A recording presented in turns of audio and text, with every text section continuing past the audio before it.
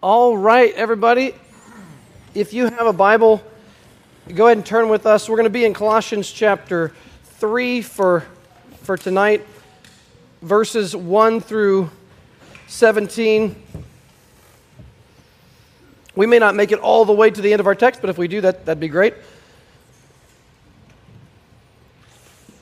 The theme for tonight is really how to put sin to death, and certainly very practical as far as Paul really bringing this down to our everyday life. Colossians chapter 3. We'll begin in just a minute. I want to say just a word about the very end of chapter 2 from last week to sort of segue into what we would be discussing today. Verses 1 through 4 of Colossians 3, that first paragraph, is sort of the foundation and the motivation for what is to come. And then verses 5 through 11 are really the putting off or putting sin to death. And then verses 12 and 17 is sort of putting on the new self in Christ. That's a little oversimplified, but that gives you a general sense of kind of how this passage is structured.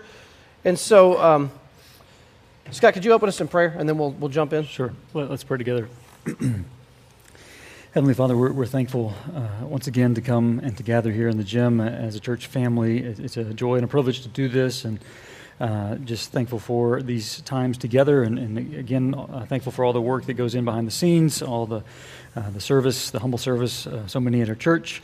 And as we come to this incredibly practical passage today, I pray you'd help us to be faithful to your word, and I do pray that all of us would sort of come away tonight hating our sin just a little bit more, come away from tonight desiring to put sin to death more fully, to be more vigilant in our fight against sin, but also help us to come away from tonight not only putting off things, but putting on the new things, compassionate hearts, kindness, humility. I pray that we would be strengthened tonight through this incredibly practical passage, and we pray this in Jesus' name. Amen.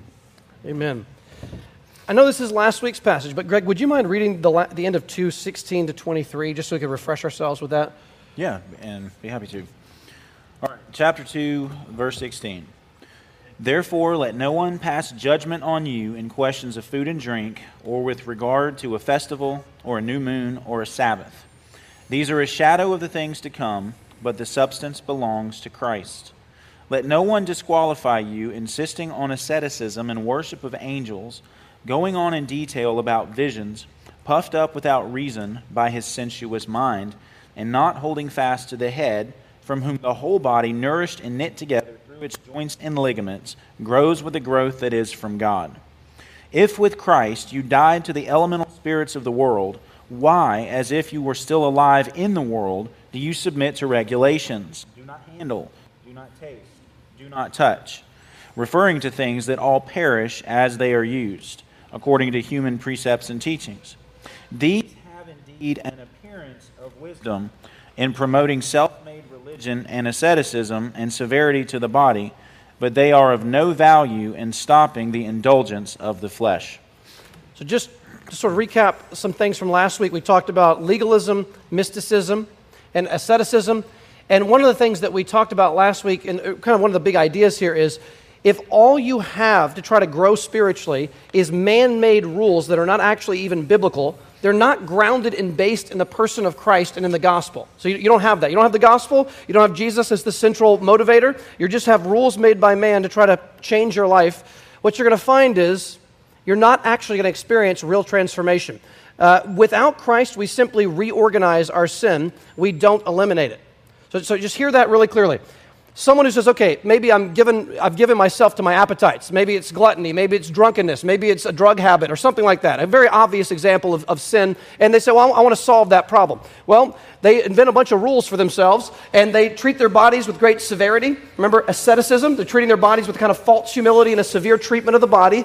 At the end of the day, if they conquer alcoholism, and they conquer a drug habit, and they conquer gluttony, if they aren't doing it with Jesus' help, and they aren't doing it based in the gospel, they're going to find that they have just traded that idol for another idol. The idol is called self-righteous religious pride. And that's why it says here in verse 18 that the people who are doing these things are puffed up without reason by a sensuous mind. And then verse 23, these have indeed an appearance of wisdom in promoting self-made religion and asceticism, a false, humble, abased treatment of the body, and severity to the body, but they are of no value in stopping the indulgence of the flesh.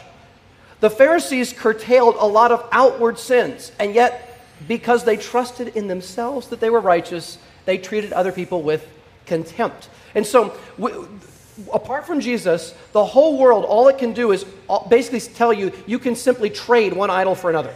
You can jury-rig the idols of your heart. Okay, if this is the idol that you're living for, just move that out of the way and replace it with a different idol. And before you know it, you're enslaved to a whole new god or set of gods. Only the gospel sets us free from all false idols and false saviors and false religions and gives us the only one who can forgive and empower a truly godly life. Not a perfect life yet in this world, but a truly godly life. And that's Jesus. And so Paul's given us the religious, the self-made religion answer to sin, which is no answer. It doesn't actually subdue the flesh. And then chapter 3, he's going to give us the positive answer. How do we actually not just rearrange our sins, but actually begin to uproot our idols and replace them with God himself? So, Scott, could you read the first 4 verses of our chapter? Sure. Colossians 3, starting in verse 1. If then you have been raised with Christ, seek the things that are above, where Christ is, seated at the right hand of God. Set your minds on things that are above, not on things that are on earth, for you have died, and your life is hidden with Christ in God. When Christ, who is your life, appears, then you also will appear with him in glory. Greg, you want to start to unpack that? Yeah, so we mentioned some of this last week. So some of this will be a little bit review, maybe some new thoughts here. Remember, verse 1, he says, if you've been raised with Christ. I mean, you could also translate that, since then, you've been raised with Christ. He's talking to believers here, and he's like making a point. It's like, well, if you've been raised with him, which you have, where are you? Or what are you to do? You're to seek the things that are above, where Christ is, seated at the right hand of God. And because that's where Jesus is, that's where we want to set our minds. We want to be Christ-focused. We want to be all about Jesus in our lives. And so if we're going to do that, we need to focus on Jesus where he is. He's at God's right hand, which is a place of absolute authority, absolute power over everything. Remember, Great Commission, Jesus says, all authority in heaven and on earth has been given to me. Paul says in Ephesians that he's been seated at the right hand of God, far above all rule and power and dominion and rulers and authorities and all of that, and above every name that's named. So when we think about focusing on Jesus, we need to think our Savior has died, risen, ascended. He is at a place of absolute power and authority over the entire universe. And that has to affect our view of him. It has to affect our approach when we pray, when we read, when we talk. It's got to shape everything about the Christian life. So we seek the things that are above, the things of Jesus, because that's where Jesus is. He says, set your mind on the things that are above, not on the things that are on earth. And there's kind of a contrast here because you think of earth as like, in this sense, as kind of the opposite of Jesus. It's a life without God, a life without Christ, versus a life spent pursuing Christ and seeking to know Christ. And so if we're focused on earthly things, as Paul would say here, that likely means we're focused on a life that has no reference to God or to Christ. And that's actually the essence of ungodliness. It's not that you're necessarily doing bad things, though that's part of it. To be ungodly means you live as though God isn't there. You live without reference to God in your decisions and in your planning and in your desiring and in how you treat people. And so Paul is like, listen, you have new life in Jesus. That's what he says, verse 3. You've died and your life is hidden with Christ in God. Paul talks about that in Ephesians chapter 2. There's a lot of similarities between Colossians and Ephesians, some overlap of things that Paul talks about. So when he says you've died and your life is hidden with Christ in God, that means in some way you have a vital connection to Jesus who's in heaven, and so your new spiritual life as a believer is drawing life from Christ in heaven. Because that's what Paul said in Ephesians. You've been raised with him, seated with him in the heavenly places. We've been made alive together with Christ. And so our life is hidden with him, it's secure in him, and that's why he says, verse 4, when Christ, who is your life, appears, then you also will appear with him in glory. Why? Because the source of your life is going to come and He's going to draw you to Himself, and what you've had by faith and by an inner experience. You know what it is if you're born again, to have new spiritual life, new spiritual appetites.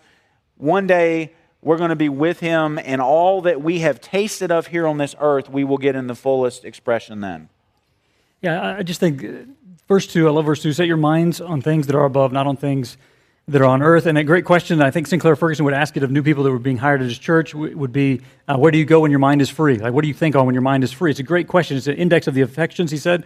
And just, it's a great question for us. Like, where has my mind drifted when my mind has been free today? And we need to train, I think, ourselves to think more on eternal things more consistently. And J.I. Packer, in his book, Knowing God, has a very helpful practical thing. He gives like 6 things that you say to yourself over and over again. I'll give you 4 of those. He says, I'm a child of God. Number 1, God is my Father. So we've been adopted by God. We just marinate on that. Heaven is my home, and every day is one day nearer. And he just said, take those truths and just say it to yourself over and over. He said, anytime your mind is free, sort of drift to those realities, like if you're waiting on the bus first thing in the morning, last thing at night, you just take these truths. It helps you think about heavenly things. And then another guy was just talking about our conversations with one another ought to stimulate us to think about things that are above. And last time I mentioned Jerry Edgar. I mean, every time you have a conversation almost, he's going to lift you up to things above. He's going to get you excited about heaven. But I remember, this was years ago, maybe 4 years ago, one of the hardest things about this church is saying goodbye to people. And I remember when Gage left for the first time, just feeling sad. We were going to have to say goodbye to Gage, going to miss him. And we were talking about this at book club, and Josh Krause said something. I'm not going to get everything right, but this is 4 years ago. But I remember the basic idea of what Josh said to me that night. He said to everybody, he just said, our relationship with Gage is eternal because he's a brother in Christ. So it's never going to be apart. We're just going to grow and grow. Yes, this is a temporary thing. We're going to say goodbye to him, but this relationship is eternal. It's going to keep going forever. I thought that's a great way just to practically to lift us up to eternal things. We should just want to do this amongst each other to help us. So we make deliberate thoughts of I'm a child of God. We do those things, but we also want to encourage each other like a Jerry, Josh Krause, and lift us up to things above. Yeah, if you know that you're going to be, not just going on vacation might not be a good illustration. Let's say you're going to be moving to another country. You're going to be moving to another country for a period of years. If you know that going into, if say you've got a few months ready and, I'm going to spend the next several years maybe traveling or maybe in school in another country, you're going to have that country on your mind before you go. You're going to start looking up stuff online about the country. You're going to start getting to know cultural customs, the kind of food that they eat, the religious views of the people in the culture. Where are they in terms of their relationship with Christ? You're going to have all these different things you're going to be thinking about for months leading up to. I think with Erica, before your trip, Erica, you're just like leading up to it. How can you not think about where you're going? And how can you not study the culture and understand the people as you're going? Because I know I'm going to be there, so I'm going to already get my mind and heart there now while I'm not there yet. And similarly, my life is right now hidden with Christ in God. Right now, it is true. In Christ, my life is there in heaven. But I'm not there physically right at this moment, but I know my eternity is with Christ. And so how much more should we be getting to know the person that we're going to spend eternity with? I know Jesus is all over the Bible. All right? I mean, you get glimpses of his character everywhere. But in particular, we have 4 Gospels. And I'll just tell you, as years go by as a Christian, the Gospels are some of the books I love to read the most in the whole Bible. Now, I love all the Bible, but there's something about Matthew, Mark, Luke, and John that I just can't get enough of, seeing Jesus walking around, talking, interacting with people. If I'm going to meet him, like really in real time and space, I'm going to make eye contact with this person. I don't want it to be a complete surprise about who he is. I want to get to know him, and we have 4 incredible Gospels that tell us so much about the person of Jesus, and we could just soak in those and get our minds set on things above where Christ is, seated at the right hand of God. Where our treasure is, where our imagination often is, our heart is also. We get ourselves invested, and that's where we begin to think. I think drawing from what you said, it's not a pleasant thought per se, but it's something I think needs to be said.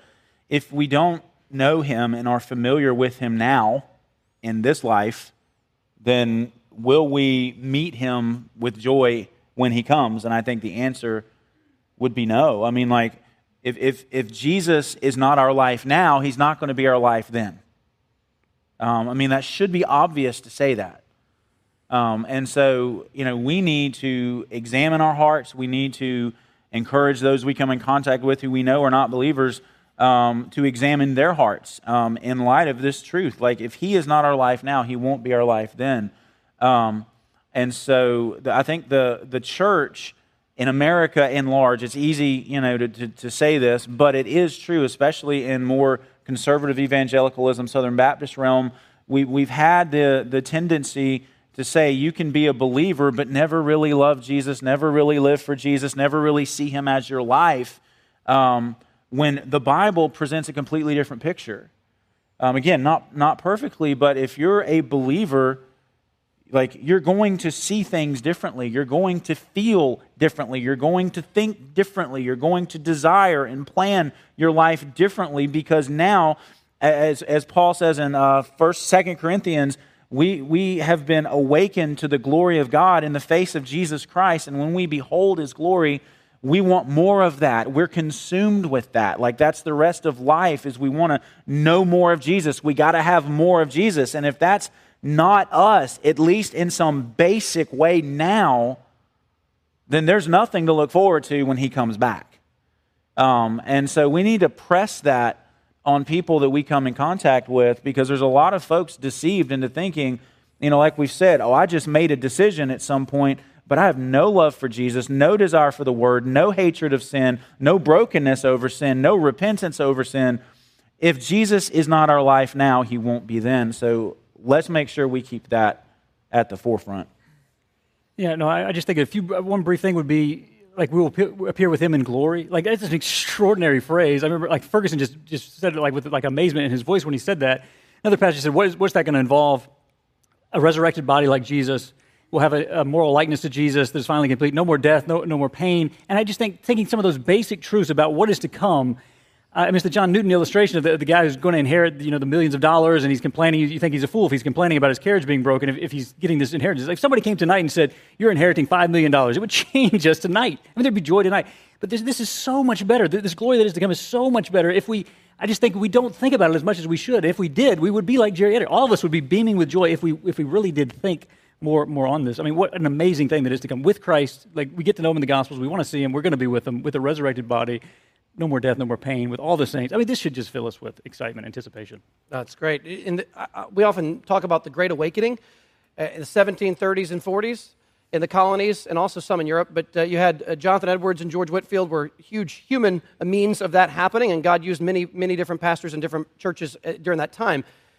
But Jonathan Edwards, basically, his basic idea was, my goal when I am talking to my church, he said, was to get all of us to believe what we believe. He said, hell is something we believe in, a doctrinal statement. But how many of us stay up at night unable to sleep because we know people who are going to go there if they don't know Jesus first? We believe it, but we don't fully believe it. Our emotions correspond to what we believe, right? If our child is in trouble, you're going to have emotions that automatically respond to that because you really believe it and care about what's going on.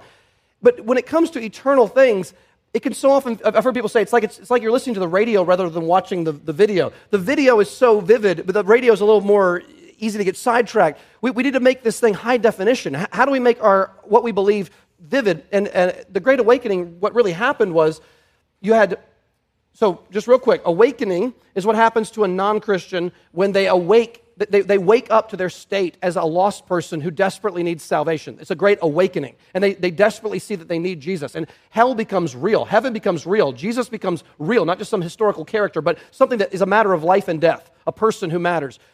Revival is when someone who's already a Christian is revived. They're refreshed and renewed in their walk with the Lord. And those two things happen normally simultaneously in church history. Unbelievers are awakened and believers are revived. And all that's happening is what believers already know is true becomes vividly real in their minds, becomes vividly real in their hearts. Colossians 3 is telling us very little we don't know, probably. Most of us in this room, we know these things. But the problem for me is it so often is not real and vivid to me. It is so often not compelling to me, captivating to my affections. When you talk about, the economy's struggling right now, my affections suddenly start caring because it affects my life and my standard of living. My emotions are attached to those things. But when it comes to Jesus, so often he can start to feel distant in moments as a Christian. And so the fight is the fight to see him clearly. And the way that happens is through things like tonight where we talk about these things with one another. But Paul's saying if we could vividly understand what has already happened in Christ, putting sin to death would be the most natural thing you can possibly imagine. And just to give an argument for that, look back at chapter 2. Just reread these wonderful verses. Verse 11 of chapter 2. In him, in Christ, also you were circumcised with a circumcision made without hands, by putting off the body of flesh by the circumcision of Christ, having been buried with him in baptism, in which you were also raised with him through faith in the powerful working of God who raised him from the dead. And you who were dead in your trespasses and the uncircumcision of your flesh, God made alive together with him, having forgiven us all our trespasses, by canceling the record of debt that stood against us with its legal demands. This he set aside, nailing it to the cross. He disarmed the rulers and authorities and put them to open shame by triumphing over them in him. I know some of you have heard this, but Spurgeon tells the illustration. He said, imagine I have a brother who was brutally murdered, living in the London area at the time, in the 1860s or so. Imagine I have a brother who was brutally murdered. And they actually find the very weapon that was used to kill my brother. It was this knife, this awful instrument of death. And he said, imagine if you came to my house and I had the knife put in a place of prestigious honor in my home. He said, you would immediately think that either I was a co-conspirator in my brother's death, that I did not love my brother at all, or that something was truly wrong with me as a person. And he said, oh believer, how can we love the sin that was responsible for the death and the murder of our dearly loved Savior? The very fact that we understand that sin is what's responsible for Jesus' death should be the primary instrument we use to put our sin to death. My sin killed Jesus. I love Jesus for what he did for me. Therefore, I must hate my sin. That is not trading one idol for another. That's not Pharisaism. It's not legalism, mysticism, asceticism. It is Christ-centered obedience. It's saying, sin killed Jesus, I must kill my sin by God's grace and by God's help. Thoughts on that as we move into verse 5? Well, it's not an option. I mean, Paul talks about this in Romans as one of the evidences that you're a child of God, because we focus on, you're not under obligation to the flesh to live according to the flesh, for if you live according to the flesh, you'll die, but if by the Spirit you put to death the deeds of the body, you'll live. Immediately following that, he says, for all who are led by the Spirit of God are sons of God. So how do you know you're being led by the Spirit of God? You're fighting your sin and putting it to death. It's one of the chief evidences of a genuine believer. Again, not a perfect fight. I mean, we stumble and fall, we fail, we lose battles, but we keep fighting, and we're determined to keep on fighting until the very end. And so Paul here doesn't offer this as a suggestion, as something you might want to do years down the road when you really get serious for Jesus. This is basic Christianity right here. Put to death, therefore, what is earthly in you. Now, and here's the thing. He doesn't say things that you might do. When he talks about what's earthly in you, it literally is like your earthly members. So what this list of things that he has in verse 5 is what is in every single one of us. As I was thinking through this week and even today, this hit me in a new way. Because usually we think, well, these are things I've got to avoid. And Paul says, this is already in you. It's in me. Like, that is humbling. Sexual immorality, impurity, passion, evil desire, covetousness, or greed. I don't know if it's just covetousness or all of that is idolatry. But the point is, those things are already there. They're already there. Wanting to be fed, wanting to be unleashed, wanting to be gratified. And so we don't need to look at other people and be like, well, I know other people do that. Like, that is in us. That is in you right now. That is in me right now. And if that one fact does not humble us, then we're not seeing this for what it is. Because verse 6, and we're not going there totally yet, but he says, on account of these, the wrath of God is coming. Not on account of what other people do. On account of this evil that is within us. That is what brings God's wrath to the world. And that goes back to what Mark was saying, how desperately we need a Savior. How desperately we need Jesus in this. But that's what we got to fight. That's what we got to fight. You want to know what sin do you need to fight today? Sexual immorality, impurity, passion, evil desire, and greed. That's what you have to fight today, tomorrow. That's what I have to fight today and tomorrow. Yeah, just a few big things I think about when think about fighting sin. It ties in exactly what both Mark and Greg are saying. But I think number one is J.C. Ryle said, he who would make great strides in holiness must first consider the greatness of sin. Another guy just said, sin is so much profounder a problem than we fully appreciate. I just think we can get into coasting where we just think, oh, I've got the sin problem down, but no, you don't have it down. I think John Newton said, my heart is like a country half subdued. Daily insurrections are happening every day in my heart. And he talked about Mr. Self, the sin of pride. He said it seems to be mixing in with everything I do. Just sin is way deeper in us, I think, than we realize. So we need to consider the greatness of sin. Number two, we should be eager to get rid of sinful behavior. Just like Mark, you're saying, like when the cross is central in our lives, it's like, why would I ever fool around with sin? When the cross is there, we want to be eager to get rid of these things. Number three, we are personally responsible to put sin to death. It will not simply vanish on its own accord. That's what Sinclair Ferguson says. Yes, we're utterly reliant upon the Lord to help us, to enable us, but we are responsible. Everybody in here is responsible to put their own sins to death. Number four, the Christian deals ruthlessly with these things. Ferguson says, they had that theology, name it and claim it. He said, no, I want to come out with a new one. Name it and slay it. Name it and slay it. You name the sin, be specific, and kill it. And he talks about in his book, Devoted to God, which maybe Jose and I were the only two that really enjoyed that book. But in Devoted to God, he is intense. He's saying, like, put the knife to the throat of sin. Put it to the heart of sin. He's talking very graphically, and that's how we need to be. John Owen, like, put your foot on the throat of it and crush the sins. We want to deal violently with sin. And then the fifth one, I would say, which I've said to my guys many times, go on the offensive against sin, which comes back to George Mueller, which there'll be a question about this later. But Mueller would just say that the first great and primary importance, which I have to attend every day, is to get my soul happy in the Lord. How does this tie in with fighting sin? Well, Matthew Henry said, the joy of the Lord will arm us against the assaults of our spiritual enemies and put our mouths out of taste for those pleasures with which the tempter baits his hooks. And this is the illustration that I've used with the guys.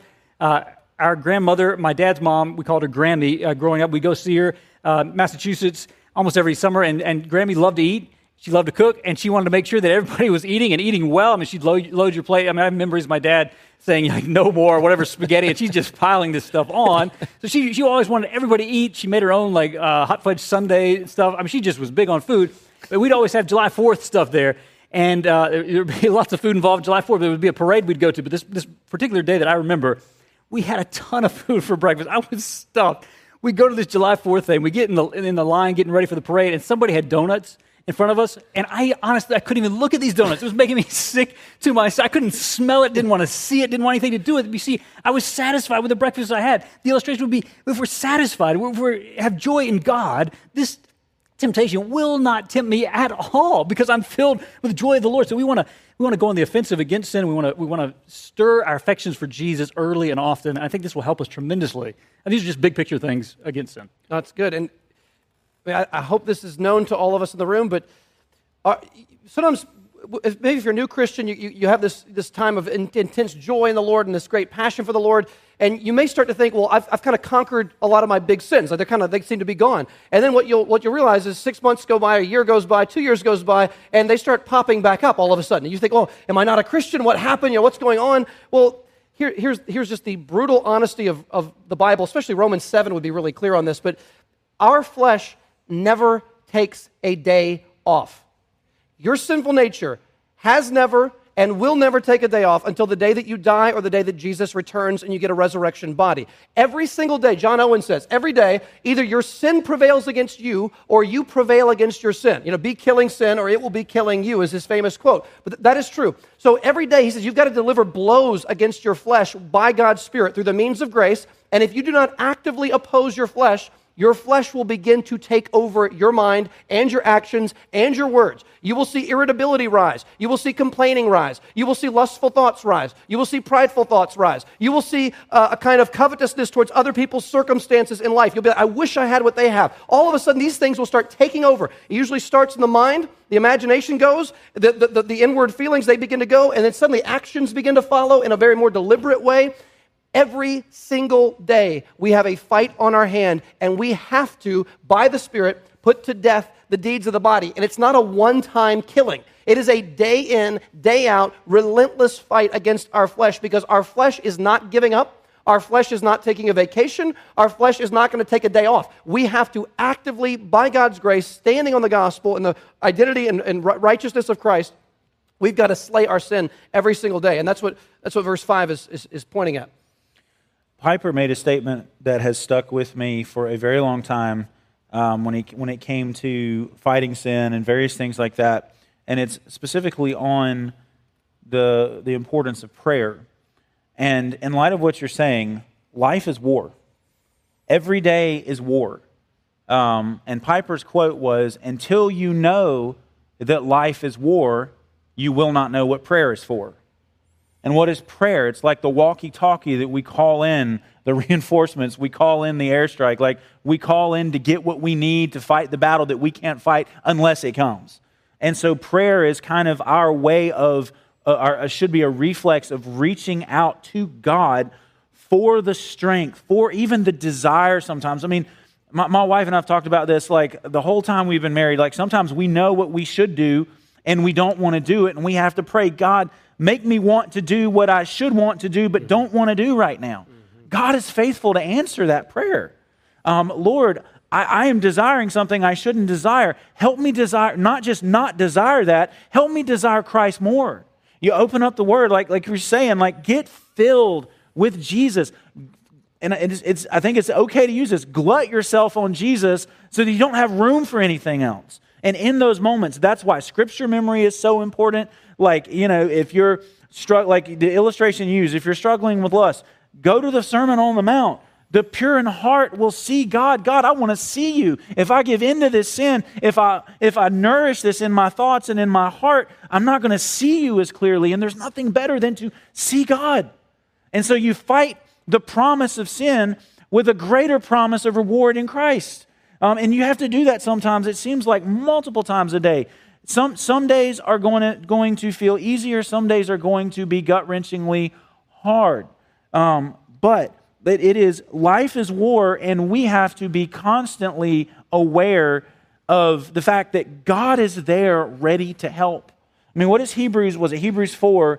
Let us draw near to the throne of grace that we may receive mercy and find grace, literally, for a help that's right on time.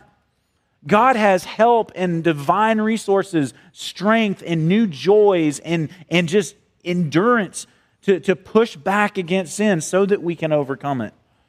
Yeah, just a few more things that we could probably spend the whole time on verse 5. It's just such a good verse. Ferguson, he's just so helpful on this topic. He said, refuse sin, starve it, reject it. Basically, one of the things that John Owen has helped me with is sort of when you give in to sin, he says, like, consider what led to that. Like, what were the circumstances that led to that? And then you want to sort of make war on, or you just realize, what are these things that led to that sin? And an illustration from Jerry Bridges' life, godly man, and he was in his hotel room, he was in discipline of grace. He turned on the TV, it was a movie on, he didn't even know what the movie was. He said he was trying to figure out the plot, and all of a sudden there was nudity on the screen. He couldn't believe what he was seeing. But he said, since I have a lustful heart, I continued watching to see if it would happen again. And then he said he didn't trust himself ever again to turn on the TV in the hotel room by himself. You think that's extreme. No, that's not extreme. That's starving your sin. This is what led me to sin. I'm not even going to go near that. I don't trust myself. That's an extremely godly man who did this. We starve our sin. What led to sin? We make war on that. And this goes with kind of what you're saying, where every time you say yes to sin, it takes a stronger position in your life. One pastor talked about a football field. You're trying to make yards down the field. And he said every time you give in to sin, it's like the opposition. Sin is making yards against you, and you're wanting to push back on that. And then another one is just, we've talked about this so many times, but on its own, each member loses fire. I mean, it's the importance of the local church. It's the coals, all the coals together are warm. You take one coal out, it cools off so rapidly. And I think some of the sweetest times, I've mentioned these many times before, but in book club where somebody's struggling with a specific sin and we just come around this guy and we just pray for this guy for help, for strength to get over the sin. And I've seen God answer that in guys' lives. It is just an amazing thing, that the importance of the community to help you. We're not on our own. We've got the Spirit, but we've got the body of believers, and we've got to make use of that. I mean, if you think about, we all know Peter's denial, but that night, remember, Peter was all confident. I'll die with you, Lord, if it has to come to that. And they're in the garden. Jesus says, watch and pray, what? Lest you enter into temptation. The spirit is willing, but the flesh is weak, right? That's Jesus' instruction. Jesus goes off and he makes war in that moment in the Garden of Gethsemane. He fights in his humanity. He fights, Lord, not my will, but yours be done. What do Peter, James, and John in the inner circle sitting with stone's throw from Jesus in Gethsemane, what do they do 3 times in a row? They fall asleep. So they neglected their quiet time, if you want to say it that way. They neglected their time of prayer with the Lord, which was the time actually to prepare them for what was coming. And because of that, what? You fast forward 2 hours, and Peter is cursing and saying, I've never seen him before. I mean, if that could happen to the Apostle Peter, it can happen to you and me. So neglecting the times of communion with God can lead to amazing falls that a genuine Christian in a moment can make real errors, real sinful moments can unfold very quickly. Let me pick back up here. Verse 5. Put to death, therefore, what is earthly in you, sexual immorality, impurity, passion, evil desire, and covetousness, which is idolatry.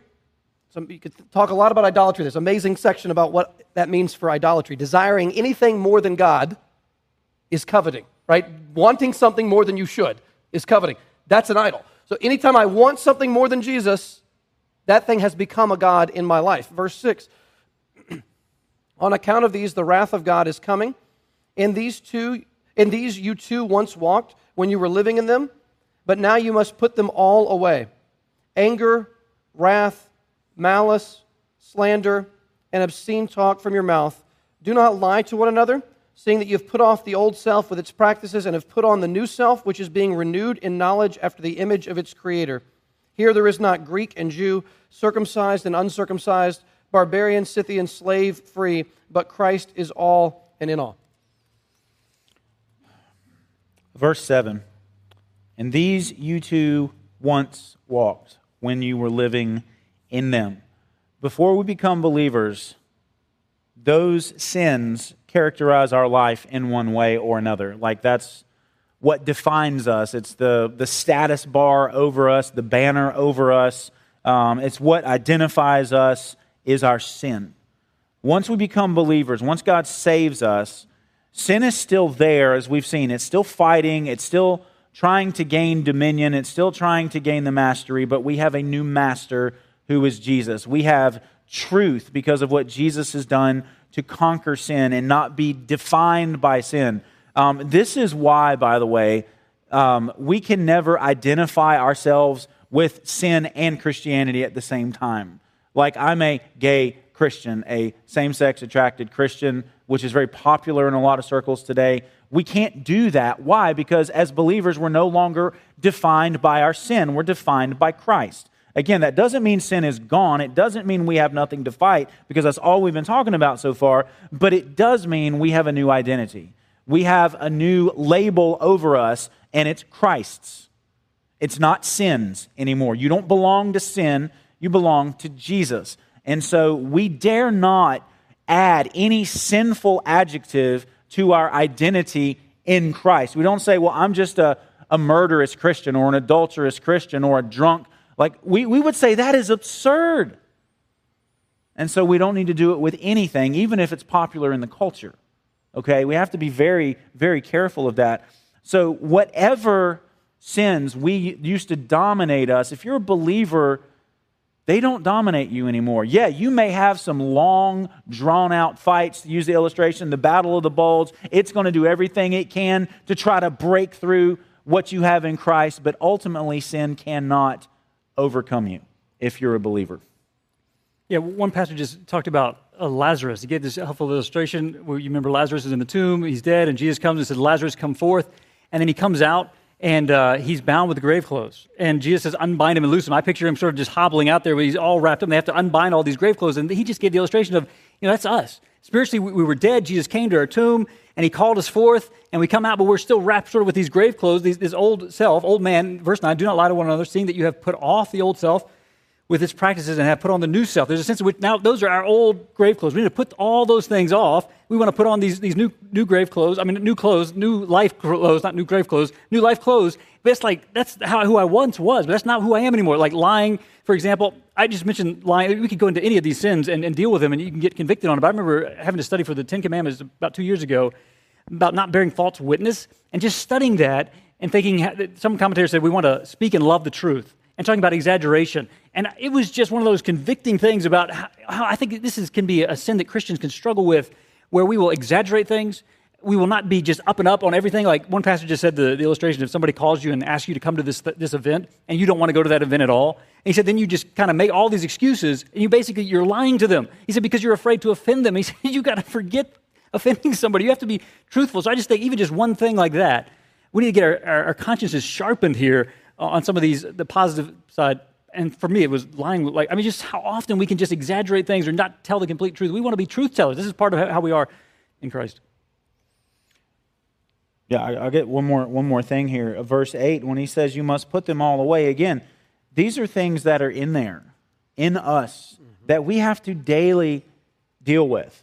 Like today, I have to put away anger, wrath, malice, slander, and obscene talk. Tomorrow, I'm going to have to do that again, and we all will. And I think it matters to think about it that way because, again, a very common way of thinking about the Christian life is, I had an experience at one point and then I never struggled again. That's just, you just traded one, like you said, you traded one sin for another one. Now, instead of a struggle, you've got a form of vicious pride that you're not even aware you have. You might gain victory over these things, but they are still there wanting to erupt again. And so we have to be constantly on guard against these things. And guess what? You will fail in this. You're going to have to repent of anger and ask forgiveness from someone whom you lashed out at with in anger. Slander. If you find yourself ruining someone's reputation to make yourself look good or for whatever reason, that's something to repent of. And God says you got to put that away. And just because you deal with it today, okay, I repented of that today. I never need to... No, guess what? You might have dealt with it today. You need to be aware of it tomorrow. I need to be aware of it tomorrow. But I want to give some encouragement in this too.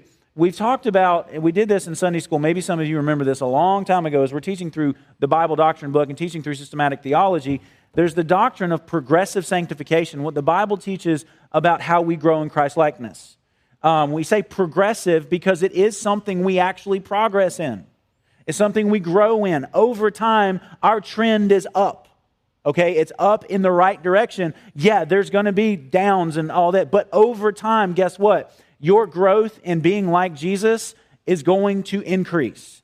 So if right now you're at a point where you're like, man, I'm really struggling with anger, or I'm really struggling with lust, or I'm struggling with jealousy or bitterness, keep fighting. Because over time, you will gain victory more and more over these things. This isn't, we don't need to live in this defeatist mindset that's just constantly down because of how sinful we are. No, that's the best place to start because then you're going to depend on God. And then the more you depend on God and the more you start fighting, over time, you're going to gain more and more victory. Go ahead. Just so often we think of it as it's going to be a silver bullet moment where just God, in a second, just the sin temptations are gone. It almost never looks like that. And the Lord is sovereign over this process. The Lord wants to teach us things in the process of fighting our sin. Not just in waking up one morning and, I'm never going to struggle with that again. No, the Lord is teaching us dependence. He's teaching us humility. He's teaching us desperation for Him. He's teaching us how much we need Him, how sufficient He is. Over and over we slip and fall and we get back up. And the Lord is continuing to feed us that grace and teaching us through that process. And just to mention, you mentioned anger and wrath here. It's interesting, put away all anger and wrath and malice. We all struggle, at least I think we all struggle with sinful anger at times, right? We all do. In the moments when I give in to sinful anger, without meaning to say it, I am saying, you, whoever I'm mad at, you have offended me more than I have offended God. That's what sinful anger is saying. It's saying, I have real reason to be angry at you. You've offended me more than I've offended God.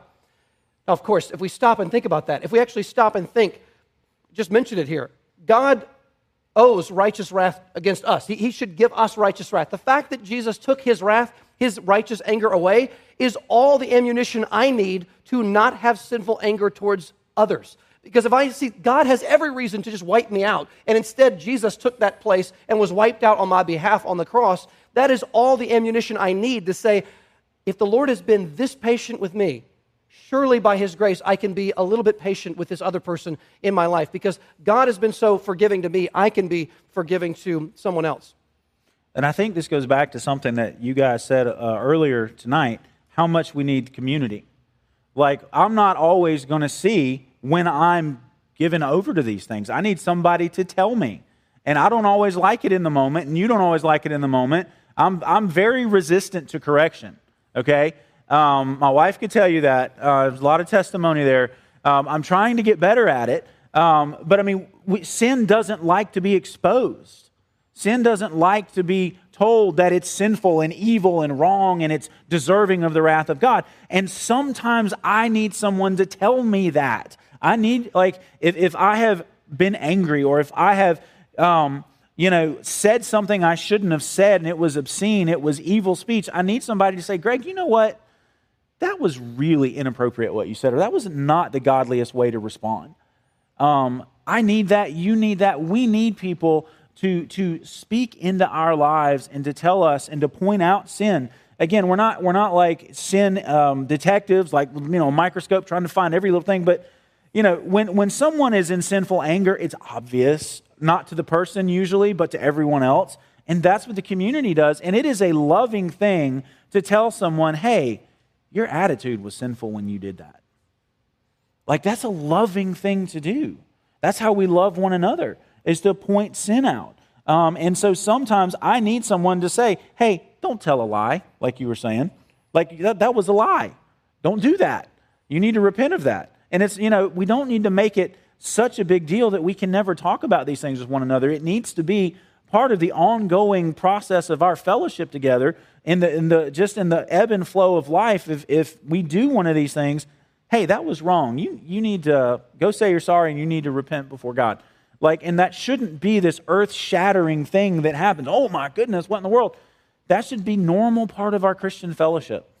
Yeah, I think we should be quick to confess and quick to forgive in the Christian church. We're all going to sin against each other in different ways. I hate that. That's just what happens in a church when we still fight our flesh. And so we should be quick to confess our sin, apologize, ask for forgiveness, and we should be quick to give that forgiveness and not hold on to a grudge.